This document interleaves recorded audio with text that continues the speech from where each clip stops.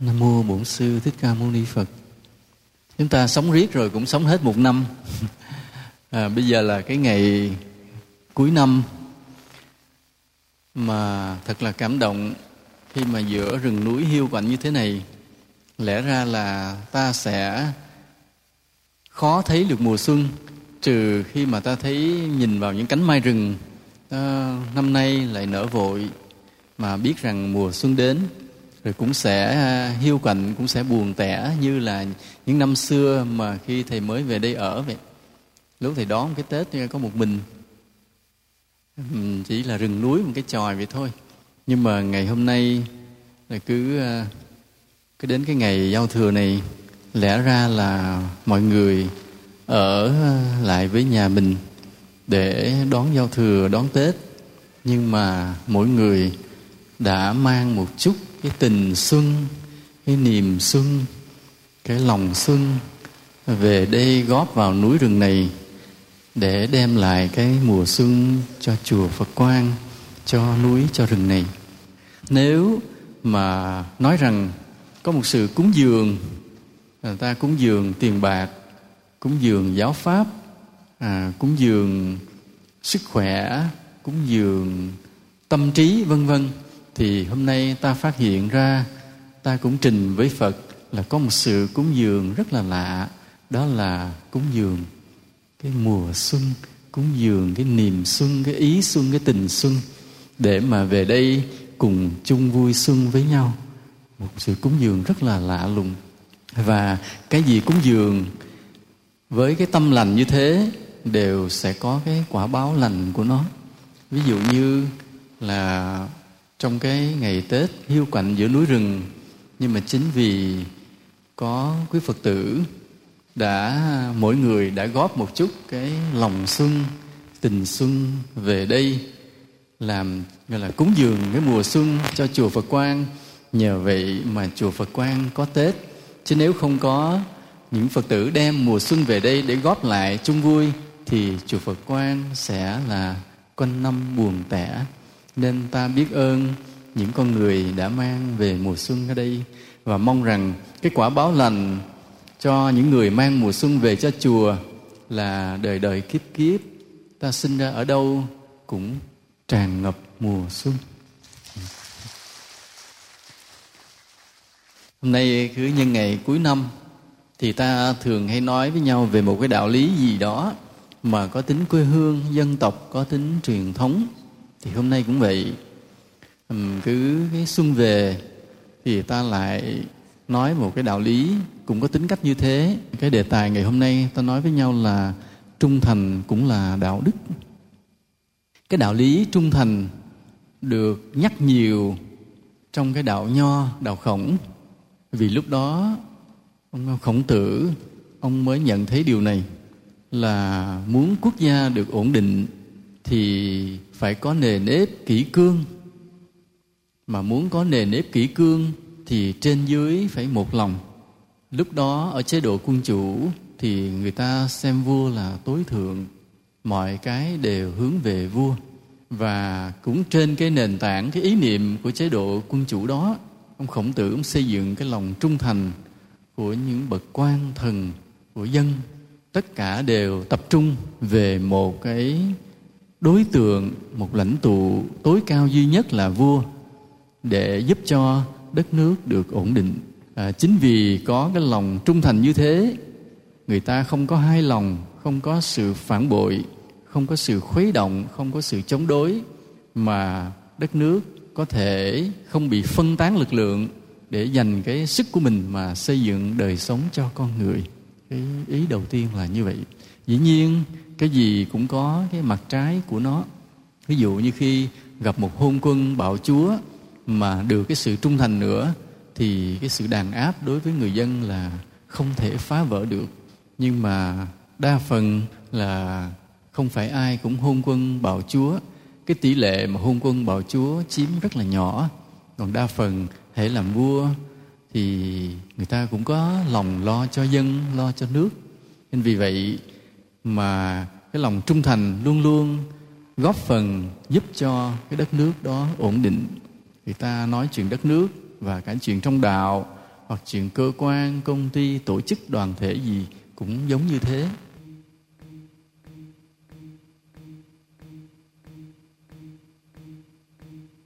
Có một điều rất lạ là cái đạo đức trung thành mà con người nhiều khi phải cố gắng rất là nhiều mới có thể đạt được, thì con chó tự nhiên nó có, chẳng cần ai dạy, chẳng cần phải cố gắng.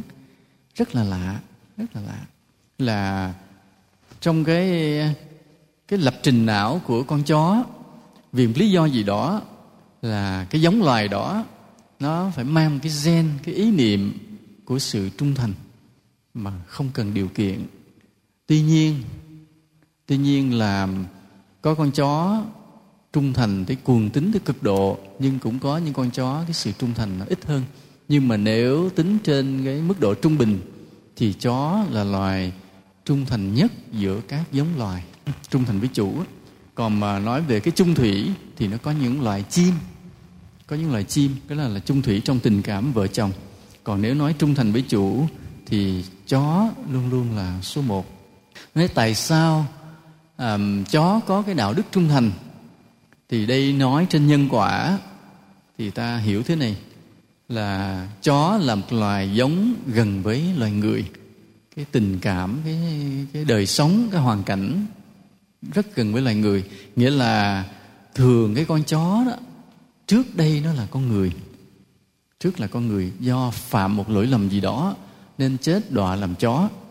Nhưng mà bao nhiêu loài khác không lựa, mà cái nhân duyên lại đưa đầu thai vào cái loài chó để mang cái ý niệm trung thành.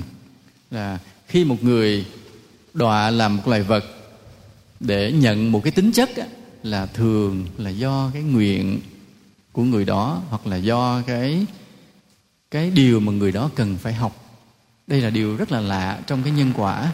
Vì chúng ta quên mất cái cõi chết của mình, nên chúng ta ít có học được những bài học từ nhân quả. Nếu chúng ta nhớ lại được những lúc mình đã chết, đi qua cái cõi chết như thế nào, chúng ta sẽ thấy cái tính cách mà ta có được ở đời này nó liên quan nhiều lúc mà chúng ta ở trong cái cõi chết. Ví dụ thế này, ví dụ như là tại sao người ta đọa làm con rắn, mà con rắn là nhìn ai cũng thấy sợ.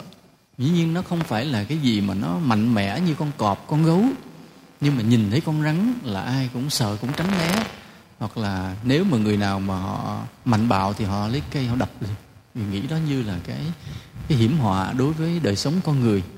Nguyên nhân được tìm thấy là vì cái người này á, ở những đời trước á, lúc nào cũng muốn người khác phải sợ mình. Nghĩa là mình sống bằng cái cách làm cho người khác sợ. Cứ nghĩ rằng trên đời này mạnh được yếu thua, mà làm cho người ta sợ mình là mình thành công, mình trở thành đàn anh đàn chị. Thì lúc nào cũng đối xử với người khác bằng cái hung dữ độc địa gì đó, làm cho người ta phải khiếp sợ mình. Thì kiếp sau đọa là vào cái loài mà ai nhìn thấy cũng phải sợ. Hoặc là có người tại sao đọa làm loài hổ dữ, đầy cái sức mạnh, rồi làm bá chủ cái sơn lâm. Vì cái người này cái phước nó còn, tại vì con hổ nó vẫn là như vua của các loài ở trong rừng, nên cái người này đời trước còn cái phước nhiều, nhưng mà ác quá, ác dữ quá, cho nên vừa cái tính cách ác vừa dữ cộng với cái phước còn, cho nên phải đọa là vào một cái loài như là hổ như vậy. Nên thấy mọi cái muôn thú thấy đều phải phủ phục, đều phải sợ hãi, là nó có tính cách như vậy. Còn cái loài mà tại sao đọa làm loài chó, vì nó có hai lý do ngược hẳn nhau, rất là lạ. Lý do thứ nhất, vì người này có phạm cái lỗi để đọa làm súc sinh, nhưng mà lại có lòng trung thành, cho nên phải đọa làm chó một thời gian để trả cái nghiệp. Đó là cái nguyên nhân rất là dễ hiểu. Nhưng mà có nguyên nhân ngược lại hẳn rất là khó hiểu. Đó là vì người này đời trước bất trung. Rất là lạ. Cái nguyên nhân này rất khó tìm thấy. Người này bất trung mà lại đọa làm chó, là một con vật trung thành. Rất là lạ. Vì sao vậy? Như thế này, tức là người này đời trước, tức là nhận nhiều ân nghĩa của cái người chủ nhân của mình. Người chủ nhân đó có thể là ông vua, ông tướng, ông chủ gì đó. Người này nhận nhiều ân nghĩa, nhưng mà rồi phản bội, bất trung. Khi chết xuống á, bị Diêm Vương luận tội. Cái chuyện mà Diêm Vương luận tội không phải là chuyện đùa đó nha, chuyện có thật. Diêm Vương luận tội thì buộc người này phải nhận cái lỗi của mình, phải thấy được lỗi của mình để sám hối. Thì người này sau khi bị Diêm Vương, bị phán quan phân tích cái tội, phải tâm phục khẩu phục và thấy đó là lỗi. Đây là cái điểm khác nhau giữa trần gian và âm phủ. Ở trên trần gian á, con người ta bướng bỉnh, ít chịu nhận lỗi. Và luật pháp thì lỏng lẻo, nên không buộc người ta phải nhận lỗi. Người ta chỉ nhờ luật sư hoặc nhờ sự dối trá của mình để lách qua lách lại, che đậy cái tội của mình. Nhưng chết xuống âm phủ thì không qua mặt được Diêm Vương với phán quan. Và những vị Diêm Vương phán quan đó còn giỏi hơn Bao Công nữa. Chứng minh đến một lúc đó người kia phải tâm phục khẩu phục và phải nhận tội. Còn cái người mà bày đặt hung dữ mà cãi thì quỷ sứ đập liền. Lúc đó là quyền lực mình hết, sức lực không còn, là không còn có thể cãi bướng được ở dưới âm phủ nữa, và buộc có lỗi phải nhận lỗi. Mà khi có nhận lỗi, chịu lỗi rồi thì lúc đó Diêm Vương mới ra một bản án. Mà cái bản án thì thường là cái bản án là buộc người ta phải học một bài học trong cái kiếp luân hồi, bổ sung lại cái mà người ta còn thiếu. Nên đối với cái người mà bị bất trung, buộc phải đầu thai làm loài chó để nhận lấy cái tính chất trung thành, mà như đền bù lại cái mình đã không làm tròn khi mình được làm con người. Nên cái mà đọa làm chó đó, nó rất là lạ, là nó hai nguyên nhân ngược hẳn nhau. Cả hai đều cùng có cái tội gì đó mới đọa làm súc sinh.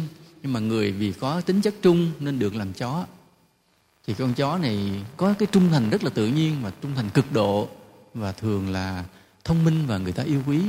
Còn lại chó là do bất trung mà đọa thành á, thì nó cũng trung thành đó, nhưng mà ta thấy nó cũng cà giật, khi ba hồi thế này ba hồi thế kia, vì nó là được mới học thôi, chứ không phải là cái bản chất trung tự nhiên.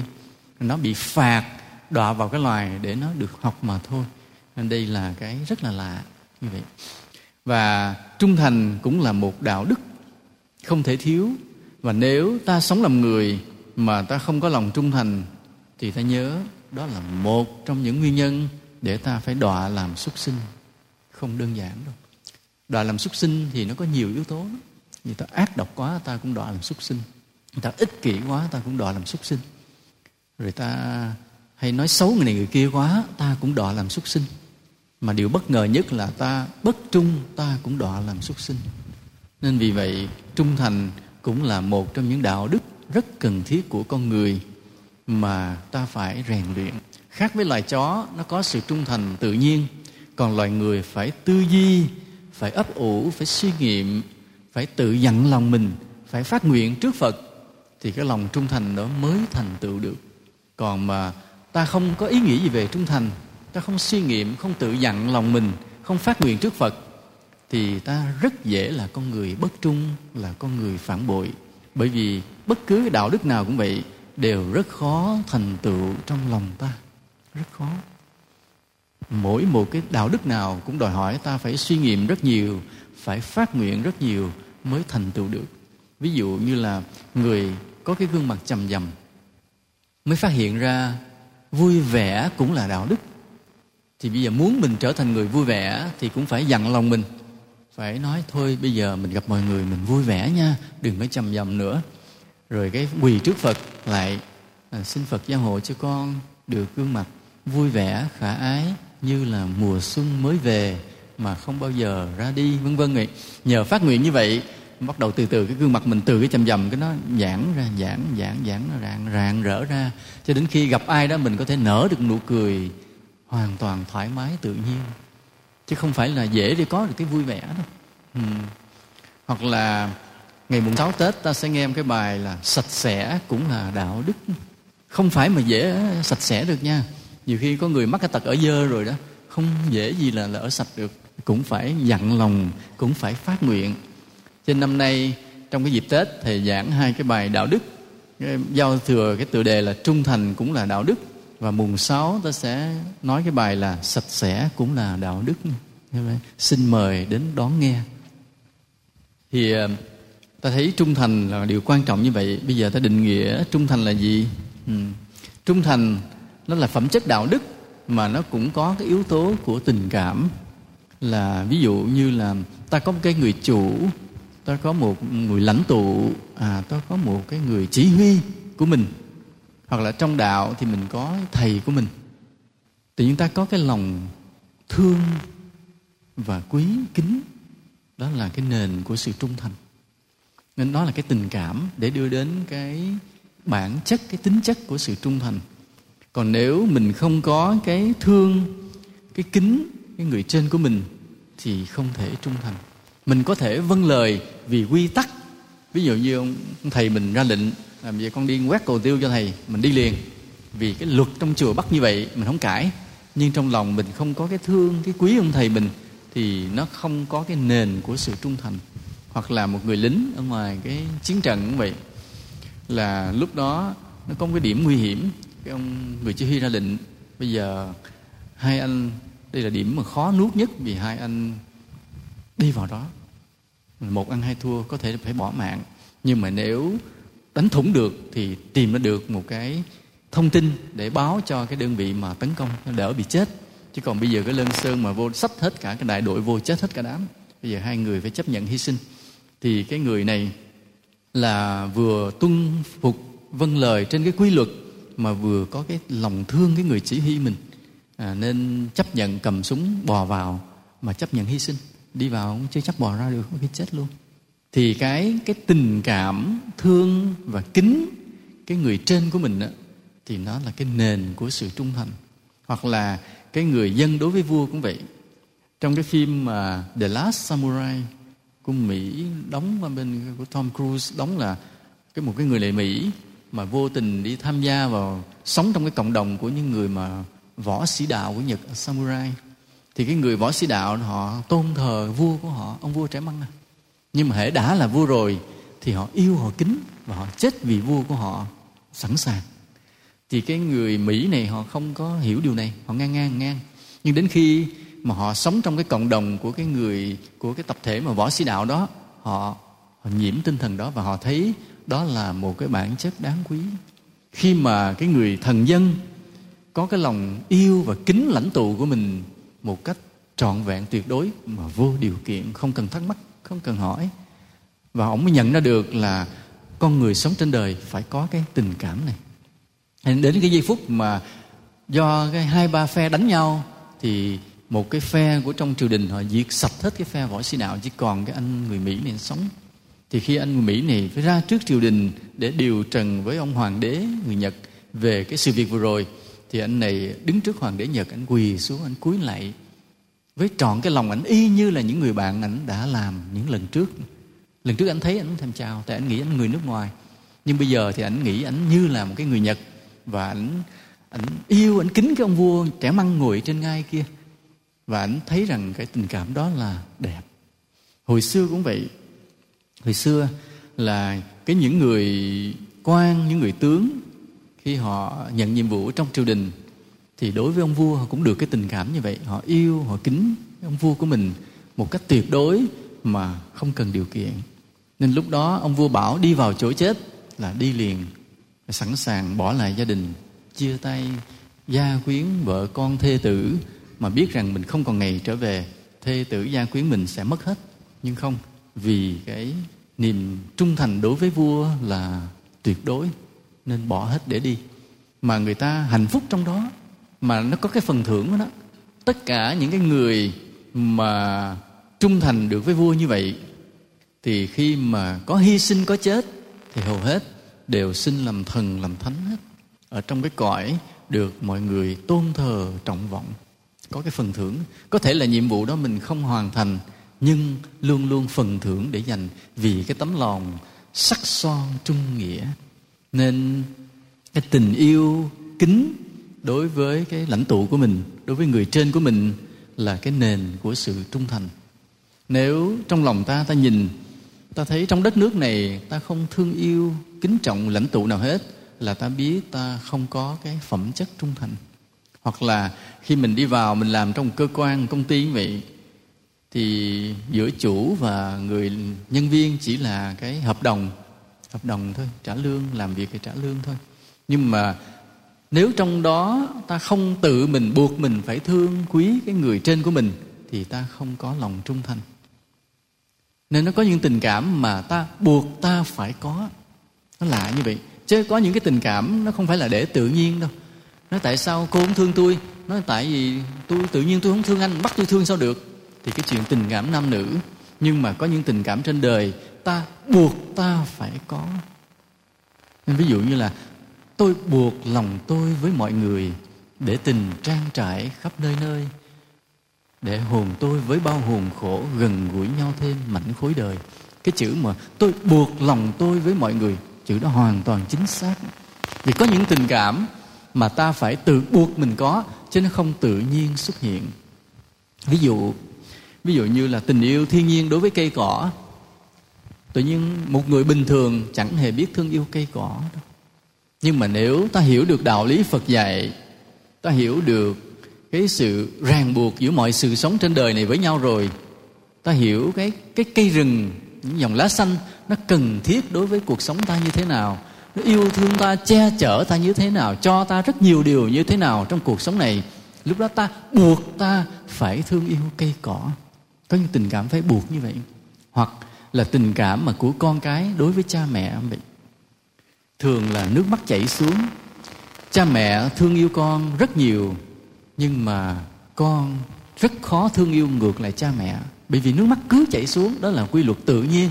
Nhưng đạo lý buộc ta phải thương yêu cha mẹ mình đó. Và cái buộc đó là đạo lý. Mà nếu ta không buộc được ta cái tình cảm này, ta không còn là con người nữa. Nên cái chữ mà tôi buộc lòng tôi với mọi người, nó rất là chính xác. Vì ta sống làm con người, nó không có tự nhiên. Ví dụ con chó tự nhiên nó có lòng trung thành, nhưng ta là con người, ta không tự nhiên có, mà ta tự mình buộc mình phải có lòng trung thành. Nên ví dụ như người Phật tử, mình hiểu cái buộc của tình cảm này rồi. Ví dụ hôm đó mình được tuyển dụng làm nhân viên của một cái cơ quan, một công ty, mình cũng phải buộc lòng mình thương người chủ mình để mình xuất hiện cái lòng trung thành. Hoặc mình là một người công dân của cái đất nước này, mình phải buộc mình yêu đất nước này. Mình cũng phải buộc mình yêu kính những lãnh tụ của mình. Đó là cái tình cảm mà ta buộc mình phải có, chứ không phải tự nhiên mà có những điều như vậy. Đó là cái yếu tố thứ nhất, là cái tình cảm, cái thương, cái kính người trên mình mà ta buộc mình phải có. Đó là cái nền của sự trung thành. Cái thứ hai nữa là biểu lộ của sự trung thành nữa là sự vâng lời. Vâng lời triệt để. Cái vâng lời nó có 3 mức độ vâng lời. Cái mức độ thứ nhất là vâng lời trong việc làm. Đây là cái cạn nhất mà dễ thấy nhất. Ví dụ như là bây giờ cái người chủ họ mới nói với cái người nhân viên, họ nói rằng hôm nay công việc nhiều quá, thôi anh vui lòng ở lại làm thêm giờ, thêm 1-2 tiếng. Cái người nhân viên mới nói rằng vâng thưa ông chủ, thưa ông giám đốc, chiều nay tôi có hẹn cái tiệc, nhưng bởi vì ông đã yêu cầu như thế, tôi xin vâng lời. Nhưng họ bỏ cái tiệc của họ, ở lại họ làm việc tiếp. Thì đó là cái vâng lời trên công việc, mà đó là biểu hiện của sự trung thành. Vì trung thành là phải vâng lời. Thì cái vâng lời trên công việc là dễ thấy, mà là mức độ thấp của sự vâng lời, mức độ thấp của sự trung thành. Cái vâng lời thứ hai nữa, khó hơn nữa, là vâng lời trong tư tưởng. Đây bắt đầu là đi vào sâu của sự trung thành. Ví dụ như cái người công dân của một đất nước này, lúc đó cái người lãnh tụ họ bàn với nhau, họ vạch trong cái đường lối. Họ vạch trong đường lối như thế này. Họ nói rằng là nếu để tự do cho con người làm giàu, thì những người có ưu thế về tiền bạc, thế lực, quen biết, thì họ sẽ càng lúc càng giàu. Còn những người mà ít học, không có thế lực, không có quen biết, không có sẵn vốn liếng, sẽ mãi mãi chỉ là người làm công nô lệ. Mà để một đất nước, trong đó những người ta vì vì người ta kém may mắn, người ta không có thế lực mà người ta cứ phải làm công, làm nô lệ hoài. Còn những người kia cứ giàu giàu lên hoài, mua hết căn nhà này tới căn nhà kia, mua hết mảnh đất này tới mảnh đất kia. Như vậy xã hội bất công quá. Nên ta phải có một chính sách là ép bớt cái người giàu và nâng đỡ cái người nghèo. Nhưng mà đừng có để cái sự mà ép người giàu đó làm cho người ta nản, rồi người ta không thèm đầu tư, không thèm suy nghĩ kinh doanh, phát minh điều gì nữa. Cho nên phải làm sao ép ở mức độ nào để tạo thành cái xóa bớt cái hố giàu nghèo, nhưng mà vẫn là kích thích được cái sự sáng tạo, sự phiêu lưu của những cái người dám làm ăn, dám kinh doanh. Đó. Thì những người ở trên họ bàn nhau vậy, thì mình đó là thuộc về tư tưởng. Thì mình là người dân, sau khi mà mình nghe những người lãnh tụ họ bàn như thế, và trong chừng mực nào đó ta thấy hợp lý và ta tuân thủ, ta vâng lời trong thẳm sâu tâm hồn của mình. Có thể ta đang là giới chủ nhân, ta đang là cái giới giàu có, mà cái chính sách đó đưa ra là ép cái quyền lợi ta xuống, nhưng vì ta trung thành, ta yêu kính lãnh tụ của ta, nên ta chấp nhận cái sự thiệt thòi quyền lợi của mình để cho người lãnh tụ đó họ thực hiện được cái chính sách của quốc gia. Nên cái mà đồng ý, cái vâng lời trong tư tưởng, đó là cái sự trung thành ở chiều sâu nhiều hơn nữa. Hoặc là ví dụ như những người đệ tử của thầy đến với thầy học đạo, thì nó cũng cần cái đạo đức của sự trung thành. Thì lúc đó trong tư tưởng là thầy bảo rằng cái giáo lý nguyên thủy của đạo Phật là giáo lý gốc của Phật dạy, còn những giáo lý đại thừa là cái sự phát triển về sau. Cho nên cái người bước vào đạo Phật tu hành phải nắm vững cái giáo lý nguyên thủy cái đã, trước khi ta tham khảo thêm giáo lý đại thừa. Thì khi thầy nghe thầy nói câu này, thì nhiều đệ tử do trung thành với thầy nên đã vâng lời cái này, mà vâng lời thẳm sâu trong tư tưởng của mình. Thì đó gọi là vâng lời trong tư tưởng và chấp nhận cái quan điểm của thầy. Cho nên lúc nào cũng nghiên cứu cái kinh điển Nikaya một cách thấu đáo, uyên áo, rồi sau đó mới tham khảo kinh điển đại thừa. Đó là vâng lời thầy, vâng lời trong tư tưởng. Rồi đến cái thứ ba đó mới là cái vâng lời sâu hơn, trung thành sâu hơn, là trung thành vâng lời trong tình cảm. Vâng lời trong tình cảm là sao? Nghĩa là không bao giờ mình tự ý thương người này, ghét người kia theo ý mình, mà lúc nào cũng phải xem ý của thầy mình. Xem thầy mình là đối với người đó, thầy mình có ưu ái không? Hay thầy mình có nghiêm khắc không? Nếu thầy mình nghiêm khắc thì mình cũng giữ một mức độ khoảng cách chừng mực với người đó, vì biết thầy mình có lý do gì đó mà phải nghiêm khắc với người đó. Hoặc là thấy thầy mình ưu ái với người đó thì biết rằng có một lý do chính đáng gì đó thầy ưu ái, nên mình dễ có cái sự gần gũi hơn. Nghĩa là vâng lời với thầy, trung thành với thầy ở trong tình cảm của mình, chứ không có tự ý cố chấp cái ý nghĩ, cái tình cảm của mình. Thì mức độ mà vâng lời được tới chỗ này là toàn tâm toàn ý, là vâng lời trung thành tuyệt đối. Người ta nhắc lại có 3 mức độ vâng lời. Thứ nhất là vâng lời trong công việc làm, thứ hai là vâng lời trong quan điểm tư tưởng, và thứ ba là vâng lời trong tình cảm thương ghét. Một yếu tố nữa của sự trung thành nữa là biết bảo vệ cái giá trị của người trên mình, người chủ mình, người lãnh tụ mình, người chỉ huy của mình, hoặc là thầy của mình. Ví dụ như là mình là con dân của một nước, thì nếu ai mà đem cái đất nước Việt Nam mình ra mà biếm nhẹ, thì cỡ nào mình cũng phải ngăn chặn người ta. Mà có khi ngăn chặn bằng cả mạng sống của mình. Thà mình chết chứ không ai được quyền xúc phạm cái tổ quốc của mình. Đó là sự trung thành đối với tổ quốc, phải bảo vệ đối với tổ quốc. Còn ngày xưa vì bảo vệ giá trị của vua, người ta sẵn sàng phải chết. Đừng hòng có ai mà xúc phạm được tới cái vị vua chí tôn chí kính của họ. Họ liều mạng, họ chết liền, họ đánh liền. Chính nhờ như vậy, chính nhờ cái ý niệm biểu tượng thiêng liêng của đất nước là vua được bảo vệ tột cùng như vậy, nên đất nước im phăng phắc đó. Như bây giờ ở Thái Lan cũng vậy. Thái Lan thì vua Thái Lan không có thực quyền, nhưng mà đừng hòng có ai mà xúc phạm được tới vua Thái Lan. Xúc phạm một cái là người dân họ liều chết, họ đánh liền. Cỡ nào họ cũng bảo vệ cái biểu tượng giá trị thiêng liêng của đức vua của họ, mà đó chính là lòng trung thành. Để ở trong đạo cũng vậy, nếu có một người nào mà xúc phạm tới Đức Phật thì cỡ nào chúng ta cũng sao? Cũng ra tay, có chết cũng ra tay.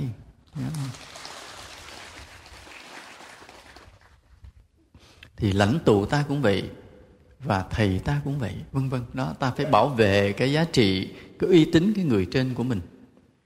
Biểu hiện của lòng trung thành nữa là không bao giờ phản bội dù ta bị mua chuộc với giá cao. Ở trong đạo nhiều khi còn êm ả, ta ít thấy, nhưng mà trong lĩnh vực chính trị quốc gia thì cái việc mà cán bộ của một nước này bị bí mật mua chuộc bởi một nước khác là chuyện rất bình thường. Nhất là một đất nước nghèo như Việt Nam, lương của cán bộ còn rất là thấp, thì việc mà bị mua chuộc là vô cùng dễ dàng. Nên nếu những người cán bộ đó mà không có cái lòng trung thành sắc son đối với Tổ quốc, thì cái việc mà mất nước không phải là xa.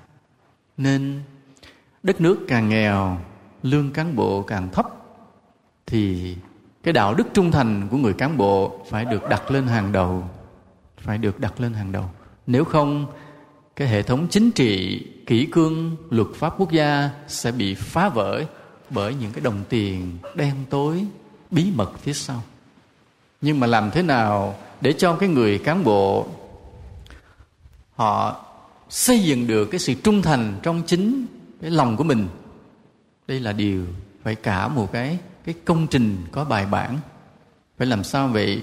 Từ khi còn là một người dân, còn là học sinh, chưa bước vào làm cán bộ, là đã phải biết rèn luyện cái lòng trung thành nơi chính mình. Còn đến khi bước vào làm cán bộ thì cái đạo đức trung thành phải được nhắc đi nhắc lại rất nhiều lần quanh năm suốt tháng, để ngăn chặn cái việc mà họ bị mua chuộc bí mật bởi nước ngoài, làm tổn hại cho quyền lợi của quốc gia.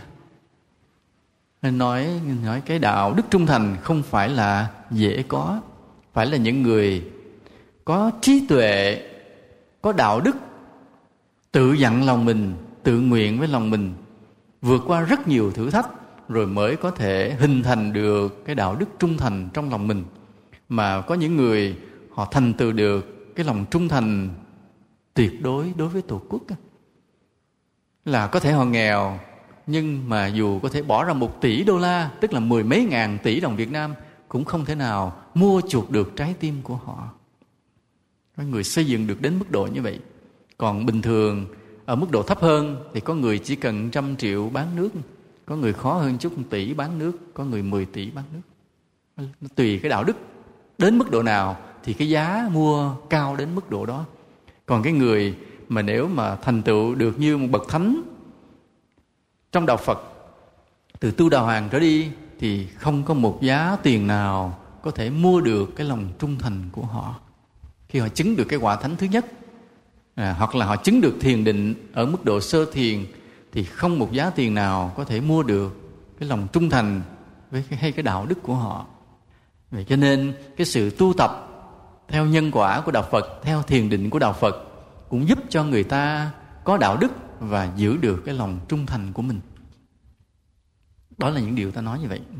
Bây giờ cái người trung thành vì sao có công đức? Cái công đức, cái phước đức ta có được là do ta đem lợi ích đến cho chúng sinh. Ví dụ như ta cho ai tiền, người đó được lợi, họ được sống. Ta cho ai đạo lý, người đó họ có cái hướng để sống đúng, nên ta có phước. Nhưng bây giờ cái trung thành, ta cho được cái gì cho đời mà làm cho ta có phước, khiến cho ta có phước? Cái trung thành, cái trung thành ta cho được cái gì cho đời? Ngoài chuyện là ta chỉ bảo vệ, vâng lời, thương yêu người lãnh tụ của mình, thì mắc mớ gì liên quan tới cuộc đời mà tạo thành cái công đức? Ta đem được cái gì? Thứ nhất thế này. Thứ nhất là ta tạo được sự bền vững, ổn định cho cái tổ chức của ta, cho đất nước của ta, cho tôn giáo của ta.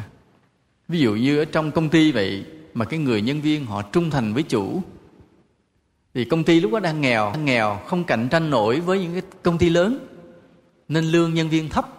Nhưng mà cái người nhân viên này thành với chủ, họ không vì bên kia trả lương cao hơn họ bỏ đi, mà vì trung thành chấp nhận nghèo, nó ở lại vậy, cho nên họ đã xây dựng được cái công ty phát triển lớn mạnh lên. Còn nếu họ bỏ đi thì công ty sẽ càng ngày càng lụng bại, yếu dần, có thể là phá sản luôn.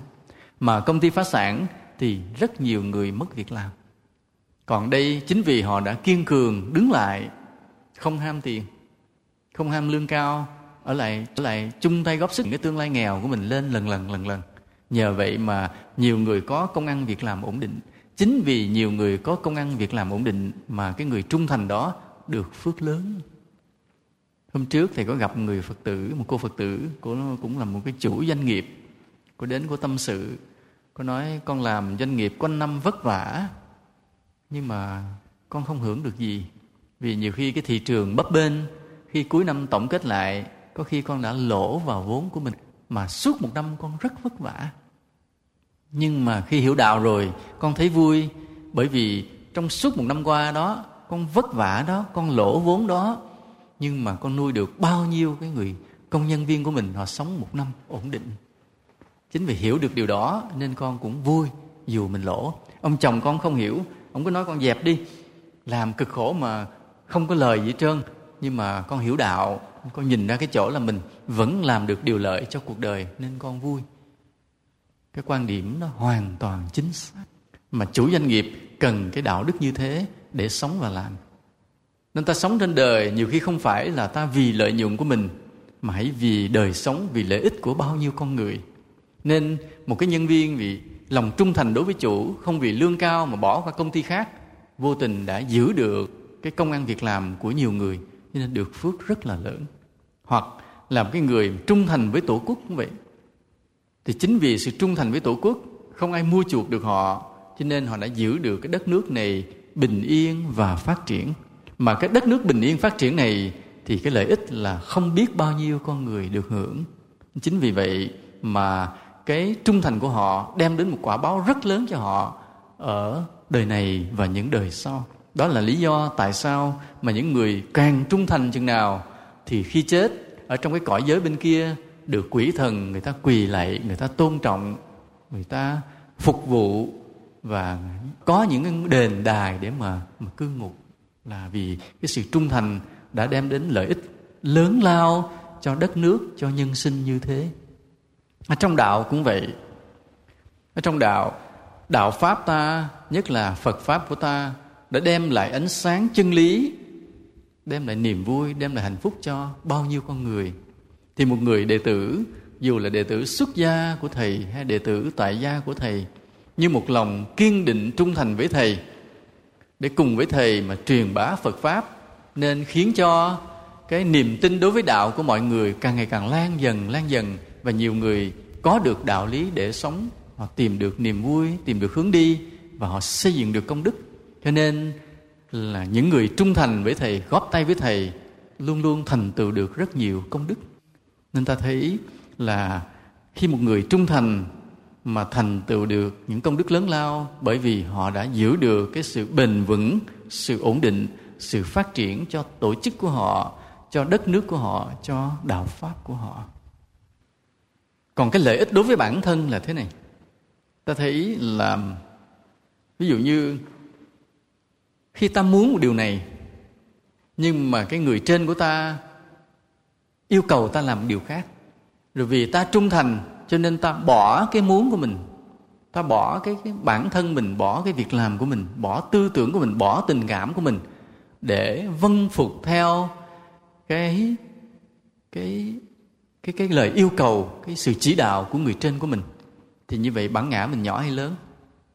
Bản ngã mình rất là nhỏ. Nên chỉ có những người bản ngã nhỏ mới trung thành được. Chính vì điểm này mà ta gọi trung thành là đạo đức. Vì sao vậy? Bởi vì bất cứ cái gì là đạo đức đều là do bản ngã nhỏ mà có được. Còn những người bản ngã lớn không bao giờ thành tựu được đạo đức. Ví dụ như tại sao ta thương người, ta hy sinh, ta tận tụy cho người? Bởi vì ta không lo cho ta. Nên tình thương yêu đối con người là đạo đức, vì bản ngã ta nhỏ lại. Rồi tại sao ta có thể nhẫn nhục được, ta không tự ái khi mà người nào đó họ xúc phạm ta? Bởi vì bản ngã ta nhỏ, ta mới không tự ái. Rồi tại sao ta có thể là nhường nhịn cái phần của mình để cho người khác? Bởi vì bản ngã ta nhỏ, ta không thấy mình là quan trọng nữa. Rồi tại sao ta có thể vui vì sự thành công của người khác? Bởi vì bản ngã ta nhỏ, ta không muốn hơn người khác, ta chỉ muốn người khác hơn mình. Và tại sao ta trung thành, ta từ bỏ hết cái cuộc sống của mình, quan niệm của mình, ý nghĩ mình, tình cảm của mình để mình vâng phục theo người trên? Bởi vì bản ngã ta nhỏ. Cho nên trung thành chính là đạo đức. Bởi vì xuất phát từ cái bản ngã đã được khắc phục, được diệt trừ rất nhiều. Nên cái người mà có cái đạo đức trung thành, mà nếu may mắn nữa ta trung thành với một bậc lãnh tụ anh minh, ta trung thành với một bậc minh sư thiện hữu, thì ngoài cái việc bản ngã ta nhỏ rồi, ta còn được cái công đức gấp bội lần hơn nữa. Cho nên cái người mà có cái đạo đức trung thành như thế, đến một ngày nào đó bắt chân vào họ ngồi thiền, thì họ sẽ thành tựu được những cái kết quả của tâm linh nhanh chóng hơn là những người phản bội. Còn những người đã là người phản bội rồi thì thường là sẽ khó tu tập thiền định được. Vì cái tội của họ trong cái sự phản bội đã phá vỡ cái công đức trong tâm linh của họ. Cho nên cái trung thành đã là cái diệt trừ bản ngã, rồi đồng thời cũng là cái sự góp sức cho người trên của mình để đem lại lợi ích cho xã hội, cho dân tộc, cho đạo Pháp.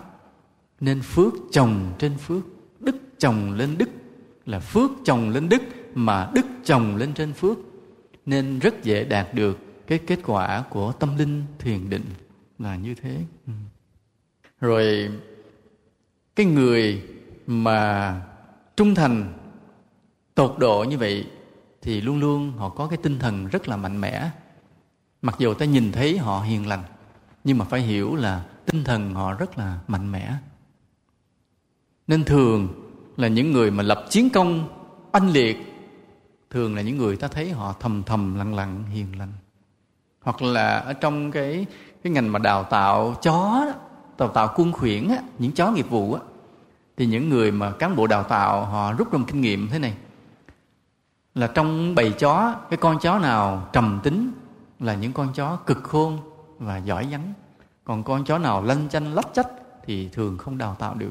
Rồi con người cũng vậy. Con người nào mà lanh chanh lách chách, nổ, thường ít làm được việc. Còn những người trầm lặng, thường hiền lành, trung thành, thường là những người làm nên được những việc lớn hiển hách. Là như vậy. Nên cái người trung thành, ta sẽ thấy họ hiền lành bởi vì bản ngã họ nhẹ, nhưng phải hiểu tinh thần họ rất mạnh. Mà chính vì tinh thần rất mạnh nên khi chết, thường họ làm thần là ít nhất ở mức độ thấp. Còn nếu họ có tu tập thì họ làm thánh luôn. Còn ở trong cái cõi đó làm thần là uy lực đã dữ dội, đã nhiều thuộc hạ dữ lắm rồi. Hồi nãy ta nói cái điều kiện là có cái tình cảm ban đầu, cái sự yêu kính đối với người trên mà làm thành sự trung thành. Thì ta yêu cái gì? Ta yêu nước. Cái lòng yêu nước thì thầy đã nói nhiều lần ở những bài giảng trước, nhưng hôm nay thầy không lặp lại. Nhưng mà thầy chỉ nói điều này, hãy nhìn lại tâm mình. Nếu ta chưa có lòng yêu nước nồng nàn thì phải buộc mình yêu nước nồng nàn. Buộc cách nào đó thì tùy mỗi người. Phải dặn lòng mình, phải buộc mình mà yêu nước. Rồi yêu gì nữa? Ta phải yêu đạo. Như bài mà như thế vẫn chưa đủ thì nói đó, yêu nước vẫn chưa đủ, ta phải yêu đạo. Yêu đạo chưa đủ, phải yêu nước. Nên ta phải buộc ta yêu nước rồi. Thì đối với đạo Pháp cũng vậy, ta phải có lòng yêu đạo thiết tha. Mà nó có cái lạ thế này, thầy không hiểu tại sao. Là người ta dễ yêu đạo hơn là yêu nước. Thầy chẳng hiểu. Có lẽ vì ở trong đạo người ta được hứa hẹn nhiều cái điều gì đó cao siêu, mầu nhiệm, nhiều thần thánh, có vẻ như gần gũi một bên. Còn đất nước ta mênh mông xa xôi, những lãnh tụ ta ở vời vợi đâu đó ta không thấy. Lịch sử hào hùng của cha ông bây giờ ta không hình dung ra được. Cho nên ta ít yêu nước, khó yêu nước hơn yêu đạo. Vì vậy mà ta dễ bị đạo dụ ta nhiều hơn. Nên những thế lực mà ngoại bang vậy, thường họ đem tôn giáo, họ dụ ta dễ dàng, ta quên nước liền. Ta quên đất nước để mà ta chạy theo một cái tôn giáo gì đó. Ở đâu tới rất là lạc lõng, rất là xa lạ. Nên cái đạo Phật sở dĩ đáng để cho ta yêu quý là vì sao? Bởi vì đạo Phật luôn luôn nhắc ta lòng yêu nước. Đạo Phật không kéo cái trái tim ta đi về một cõi nào xa xôi ở nước khác. Ta không bỏ đất nước này để ta yêu đất nước khác vì đạo Phật. Mà chính vì có đạo Phật, ta yêu cái nước Việt Nam ta nhiều hơn nữa. Có thể ta cũng có cái quý mến cái xứ Phật, nơi mà Đức Phật đã sinh ra, nơi Đức Phật đã thuyết pháp đắc đạo, nhập Niết Bàn. Có thể ta cũng có cái tưởng nhớ tới cái đất Phật đó. Nhưng không bao giờ vì thế mà ta rời bỏ một tấc một phân nào cái tình yêu đối với đất nước của ta. Ta cảm ơn cái đất nước đó vì đã có Đức Phật sinh ra. Nhưng Đức Phật dạy ta yêu đất nước ta cái đã. Nên đây là những điều mà ta phải suy nghiệm kỹ càng để ta không bị lầm giữa cái tình yêu đạo và tình yêu nước. Ta không bị lầm. Rồi để có thể trung thành được, ta phải quên cái lợi ích cá nhân của mình.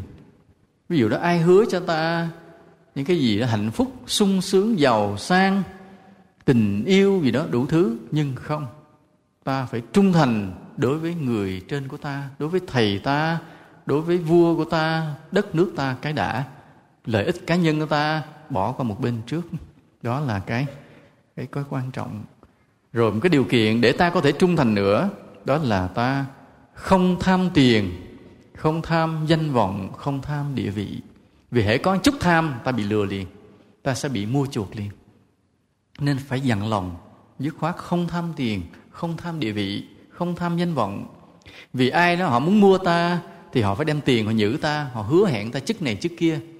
Nhưng mà nếu ta đã có sức đề kháng từ lâu, ta đã nguyện lòng mình, ta chỉ sống để phụng sự. Và nếu cần phụng sự trong âm thầm, trong thầm lặng, không cần ai biết, không cần tiền, không cần danh, miễn cứ phụng sự được là làm, không cần, thì người này mới có thể trung thành được. Chứ còn mà ta thích danh thì sẽ có người đưa danh dụ ta liền. Ta thích chức, có người đưa chức dụ ta liền. Và ta sẽ bán mình, mất mình. Ta bán đạo Pháp ta, ta bán đất nước ta liền. Nên để giữ được cái đạo đức trung thành, ta phải dặn lòng không tham tiền, không tham danh, không tham chức. Rồi một điều nữa để có thể trung thành được là không sợ hiểm nguy, không nề gian khó, kể cả cái chết. Nếu cái người nào sợ khó khăn, gian khổ, chết chóc, bảo đảm người đó không bao giờ có thể trung thành được. Dù có nói cái miệng hay bằng trời, đụng khó khăn là trốn liền. Nên chúng ta thấy để có thể trung thành được rất nhiều yếu tố không phải dễ. Nên cái đạo đức trung thành tại sao nó cao quý mà chết được phần thưởng lớn? Bởi vì quá nhiều yếu tố đòi hỏi. Yêu nước, yêu đạo, quên đi lợi ích cá nhân của mình, yêu kính những lãnh tụ của mình, dẹp đi cái bản ngã, quan điểm của mình, phải vượt qua cái tham lam, háo danh và không sợ gian khổ, không sợ hiểm nguy, không sợ chết chóc. Bao nhiêu yếu tố đó không dễ có được. Mà người nào phải huân tập được đủ bao nhiêu yếu tố đó mới có thể là một người trung thành được, sống hiên ngang lẫm liệt giữa trời đất này được. Rồi cái sự trung thành cũng được thử thách. Nó sẽ thử thách. Ví dụ bây giờ ta phát nguyện trung thành rồi đó, là tôi nguyện trung thành với tổ quốc tôi nguyện trung thành với lãnh tụ tôi nguyện trung thành với đạo Pháp tôi nguyện trung thành với thầy tôi. Nhưng nguyện thì nguyện, nhưng phải đi qua thử thách. mới xem cái lòng trung thành đó có vững hay không. Có vững hay không. Ví dụ bây giờ một cái người lo việc cho đất nước, nhưng mà họ có gia đình, có vợ con. Rồi có một người nói bây giờ anh nghe lời tôi, anh vâng lời tôi, thì tôi sẽ cho con anh đi du học. Tôi sẽ chu cấp anh mỗi tháng bao nhiêu tiền để anh cất lại cái nhà tồi tàn của anh. Mà ai, cha mẹ nào cũng muốn cho con mình được mấy cái môi trường học tốt ở nước ngoài, được đi du học, cũng muốn cho mình có một căn nhà đàng hoàng để vợ con mình sống cho nó thoải mái, vân vân. Chính cái muốn cho cái gia đình ta đó là cái điểm hở để cho người khác họ đến mua chuộc. Nhưng đây là sự thử thách. Nó chấp nhận con tôi học trong nước, có thể nó dở một chút, chấp nhận tôi sống trong căn nhà tồi tàn này, cực khổ một chút, nhưng không bao giờ tôi đi theo ngoại bang. Thì người nào mà được như vậy là vượt qua được bài học đầu tiên về lòng trung thành. Còn nếu không là bị mua mất liền. Ta sẽ thấy tự nhiên ông cán bộ giàu lên không có nguyên nhân. Có những mối quan hệ bí mật. Sau này chính là những người bán nước, phản bội tổ quốc hết. Đó là một. Rồi một cái thử thách khác nữa là sự từ ái, sự giận hờn, sự bất mãn đối với người chỉ huy của mình. Ví dụ như trong cái chiến đấu vậy, là cái người lính có làm cái điều, họ làm điều sai, thì lúc đó là họ phải canh cái điểm đó. Nhưng mà không ngờ họ dời qua khỏi cái điểm đó 10 thước, bị kẻ địch lọt vô, bắn chết mấy người. Thì ông chỉ huy ông biết, tới giờ phát hiện ra, ông nói ủa sao cái điểm đó là ông đã đoán trước, ông cho cái người trận mà sao địch lọt vô được. Hỏi ra này lúc đó anh mất đi toilet ngoài trời, anh dời xa điểm đó 10 thước, ngay đúng điểm đó lọt vô liền. Này ông giận quá, xách đầu nắm áo lên, mày không thể nín được, qua 2 tiếng đồng hồ hết canh gác để mày đi, sao mà mày ngay cái giờ gác mày đi. Tát cho mấy bột tay, đá cho mấy cái. Tại vì ông giận là vì lính chết. Tại vì người chỉ huy người ta thương lính, tát cho mấy cái bạt tay, đá cho mấy cái lăn cù mèo luôn. Bắt đầu bất mãn liền, tự ái liền. Và người này sẽ phản bội. Đó là cái thử thách trung thành cực độ. Làm sao tới lúc đó vậy, bị chửi, mắng, tát, đánh như vậy mà không tự ái, không bất mãn, vẫn một lòng yêu kính người chỉ huy của mình. Người này mới là người trung thành được. Ở đây làm nổi không? Đụng tới chỗ này chịu nổi không? Nổi không? Thế còn trong chùa là thầy không dám. Thầy không bao giờ dám xách áo ai mà tát mấy bạt tay hết. Thầy bỏ đi liền, quay sang chửi thầy bỏ đi liền, sợ lắm. Nhưng mà nếu người nào phát nguyện trung thành, thầy sẽ thử liền. Ai phát nguyện trung thành giơ tay lên, mai thầy thử. Mấy người xuất gia kìa, ai phát nguyện trung thành rồi mai thì túm áo tát cho mấy bạt tay, đá cho mấy cái lăn cù mèo thử coi. Có ai đăng ký không? Thầy ghi tên đăng ký coi có tự ái bất mãn không. Chứ còn có những người họ lầm lỗi, có phạm một cái sai lầm gì đó, mặt thì nghiêm, ngay cả Phật tử nha, mà Phật tử là bị cái này nhiều lắm. Lên gặp thầy nghiêm mặt một cái, thầy nói ông thầy nay ông mất đạo đức rồi. Ông gặp mà đâu biết là vì mình có cái lỗi tày trời vừa mới xảy ra nên thầy nghiêm mặt, mà không thấy cái nghiêm của thầy là để cho mình nhìn lại cái lỗi của mình.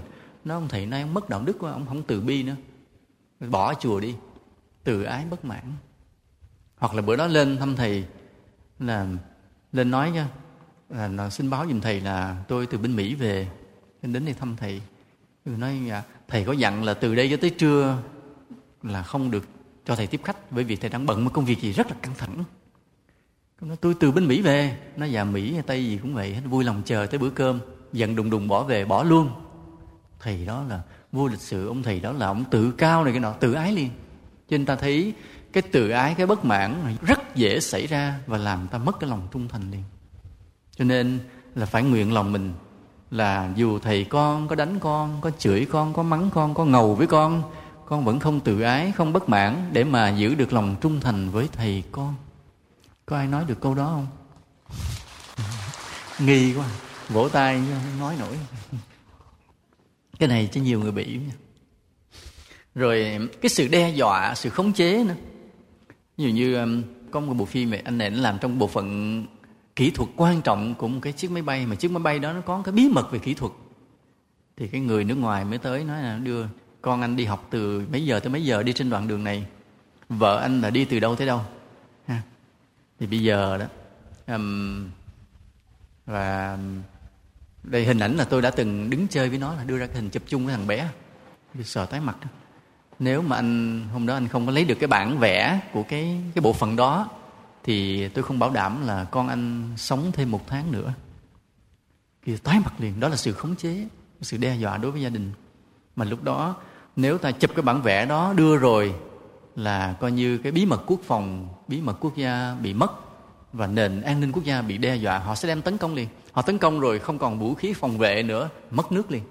Mà chỉ đơn giản là đem đứa con mình ra hù thôi. Nếu cái người đó mà vì nước trên hết á, phải khóc đứa con mình, chấp nhận con phải chết nhưng cha phải giữ bí mật quốc gia. Chỗ này ai làm nổi không? Không ai làm nổi. Nhưng mà phải làm cho bằng được để trung thành với Tổ quốc. Nếu có người nào đó, ngày nào đó đem gia đình ta ra đe dọa thì thà họ giết gia đình ta, không bao giờ ta làm điều tổn hại đối với đất nước. Bởi vì cái tổn hại gia đình ta là rất nhỏ, nhưng cái tổn hại đối với quốc gia là rất lớn. Mà ta phản bội vì sự khống chế đe dọa rồi, đời đời ta không làm người được nữa. Chỗ này rất là khó. Mà phải vượt qua được điều này ta mới làm người trung thành được. Hoặc là vậy, có một người Phật tử đó nghèo, cái họ gài cho mắc nợ, không trả nổi. Bắt đầu mới nói, bây giờ đó có hai điều kiện. Một là bây giờ chị phải bán nhà, chị ra ngoài hè ở, trả tiền cho tôi. Không tôi kiện chị ở tù, bởi vì chị mượn tờ nợ đây, giấy tờ chứng hết đây. Hai là chị phải chống ông thầy Chân Oan tôi. Theo đúng kịch bản này thì tôi sẽ xóa nợ chị và cho chị thêm rất nhiều tiền. Thì lúc đó ta thấy cái sự khống chế, sự đe dọa, cái tình cảnh gia đình nằm trong nguy hiểm rồi. Cái là nếu mà trung thành với thầy thì mất nhà, cả nhà kéo ra ngoài hè ở, không biết như thế nào. Mà nếu chống thầy mình chút xíu thì có mình ổng ốm biếu, chết luôn cho rồi. Nhưng mình sẽ được xóa nợ, có tiền của này. Và người ta đã chấp nhận cái điều kiện thứ hai, chống lại thầy mình. Vậy ông thầy ông ốm, ông xấu cũng không quan trọng gì. Ông chết cũng chẳng ảnh hưởng gì tới thế giới này. Ông quá ốm, quá xấu, chết cho rồi.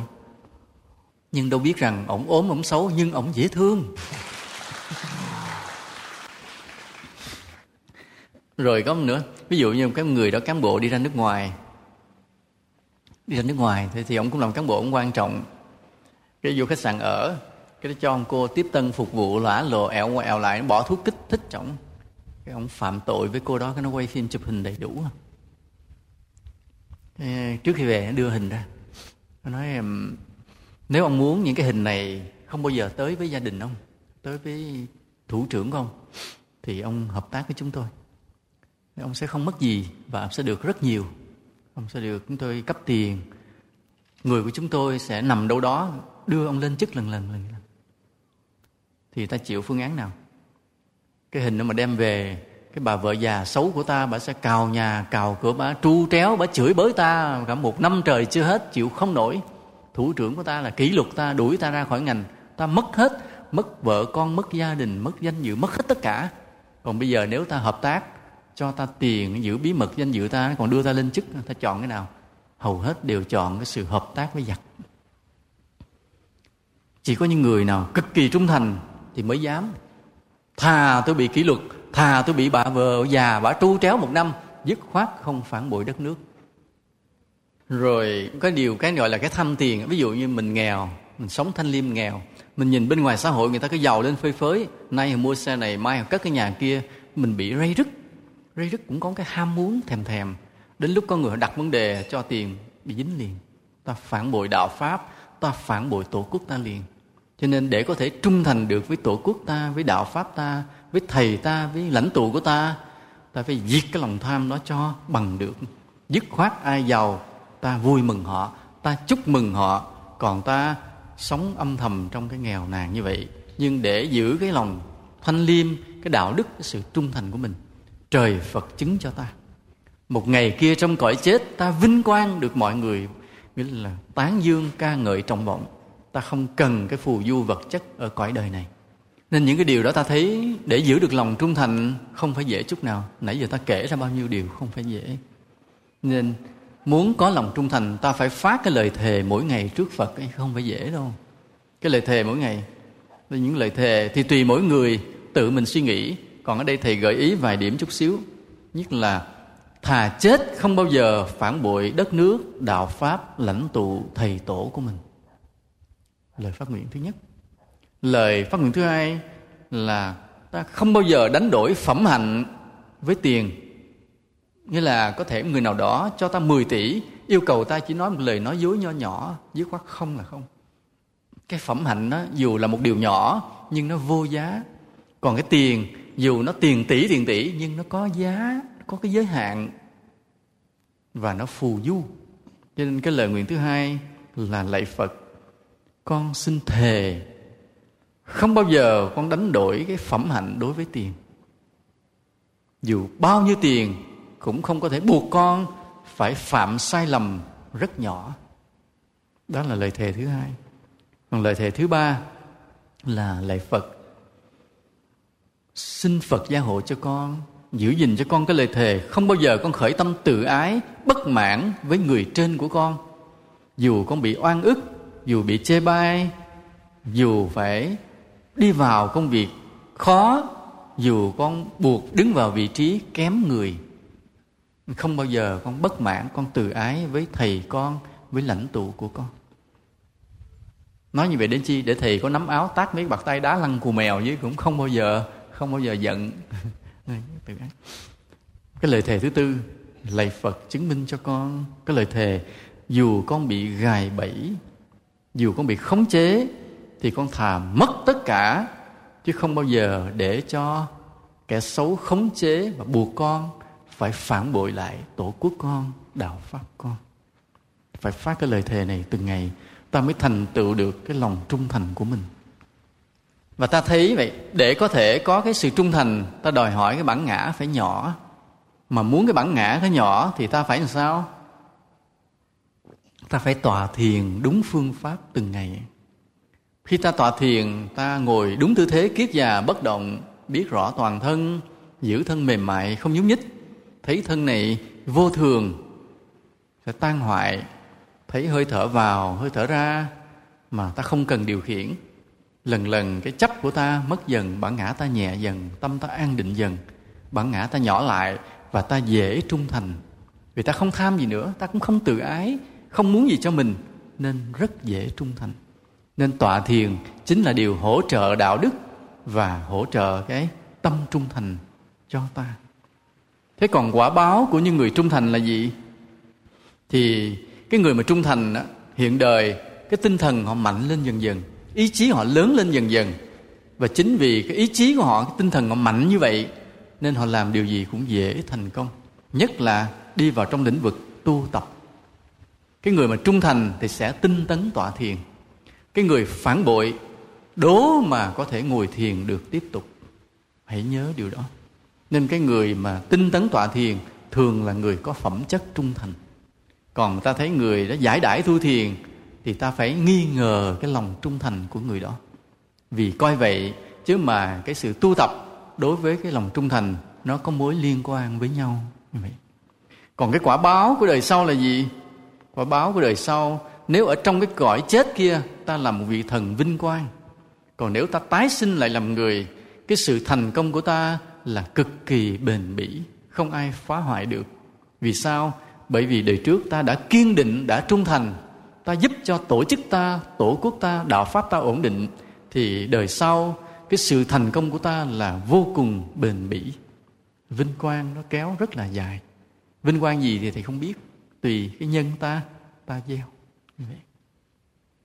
Bài giảng đáng lẽ đến đây là hết, nhưng mà thầy nhắc sơ một chút. Còn yếu tố nữa là sự trung thành, cái ngu trung nữa. Ngu trung là thế này, tức là trung thành mà quá mù quáng. Sự thật á, cái sự trung thành nào nó cũng cần một chút mù quáng. Nghĩa là ví dụ như ta theo thầy ta chọn thầy ta rồi thì ta chấp nhận. Thầy ta sai theo. Thầy ta xuống địa ngục, ta xuống theo. Thầy ta chết, ta chết theo. Ta chấp nhận như vậy. Đó là sự trung thành. Thì cái trung thành nó rất là tốt. Hoặc là đất nước ta vậy, đất nước ta vinh quang theo. Đất nước ta nghèo khổ theo. Đất nước ta lầm than theo. Chứ không bao giờ tách bỏ đất nước mình để đi tìm cái vinh quang riêng. Cái sự trung thành là như vậy. Tuy nhiên có những trường hợp mà ngu trung là thế này. Ví dụ như một cái tay đó là xã hội đen, giết người không gớm tay, lừa đảo, nó gây tổn hại cho xã hội. Nhưng mà ta vì nó cho ông ít tiền, cho ông quyền lợi, nên ta trung thành với nó. Ta gây tổn hại cho đất nước, cho xã hội. Thì cái đó gọi là ngu trung. Trung thành sai lầm, trung thành sai con người, sai chính nghĩa, gọi là ngu trung. Thì cái bài nói chuyện đến đây là là hết. Cái chương trình sắp tới là chương trình văn nghệ. Quý Phật tử sẽ chứng kiến, sẽ tham gia vui theo một buổi văn nghệ rùng rợn kinh dị do quý thầy quý cô mình trình diễn. Xin chúc cho quý thầy quý cô được một đêm giao thừa hạnh phúc vui vẻ an lành, để chuẩn bị ta đón một năm mới nhiều điều thuận lợi, thăng tiến, tiến bộ, tinh tấn và bền vững. Nam mô Bổn Sư Thích Ca Mâu Ni Phật.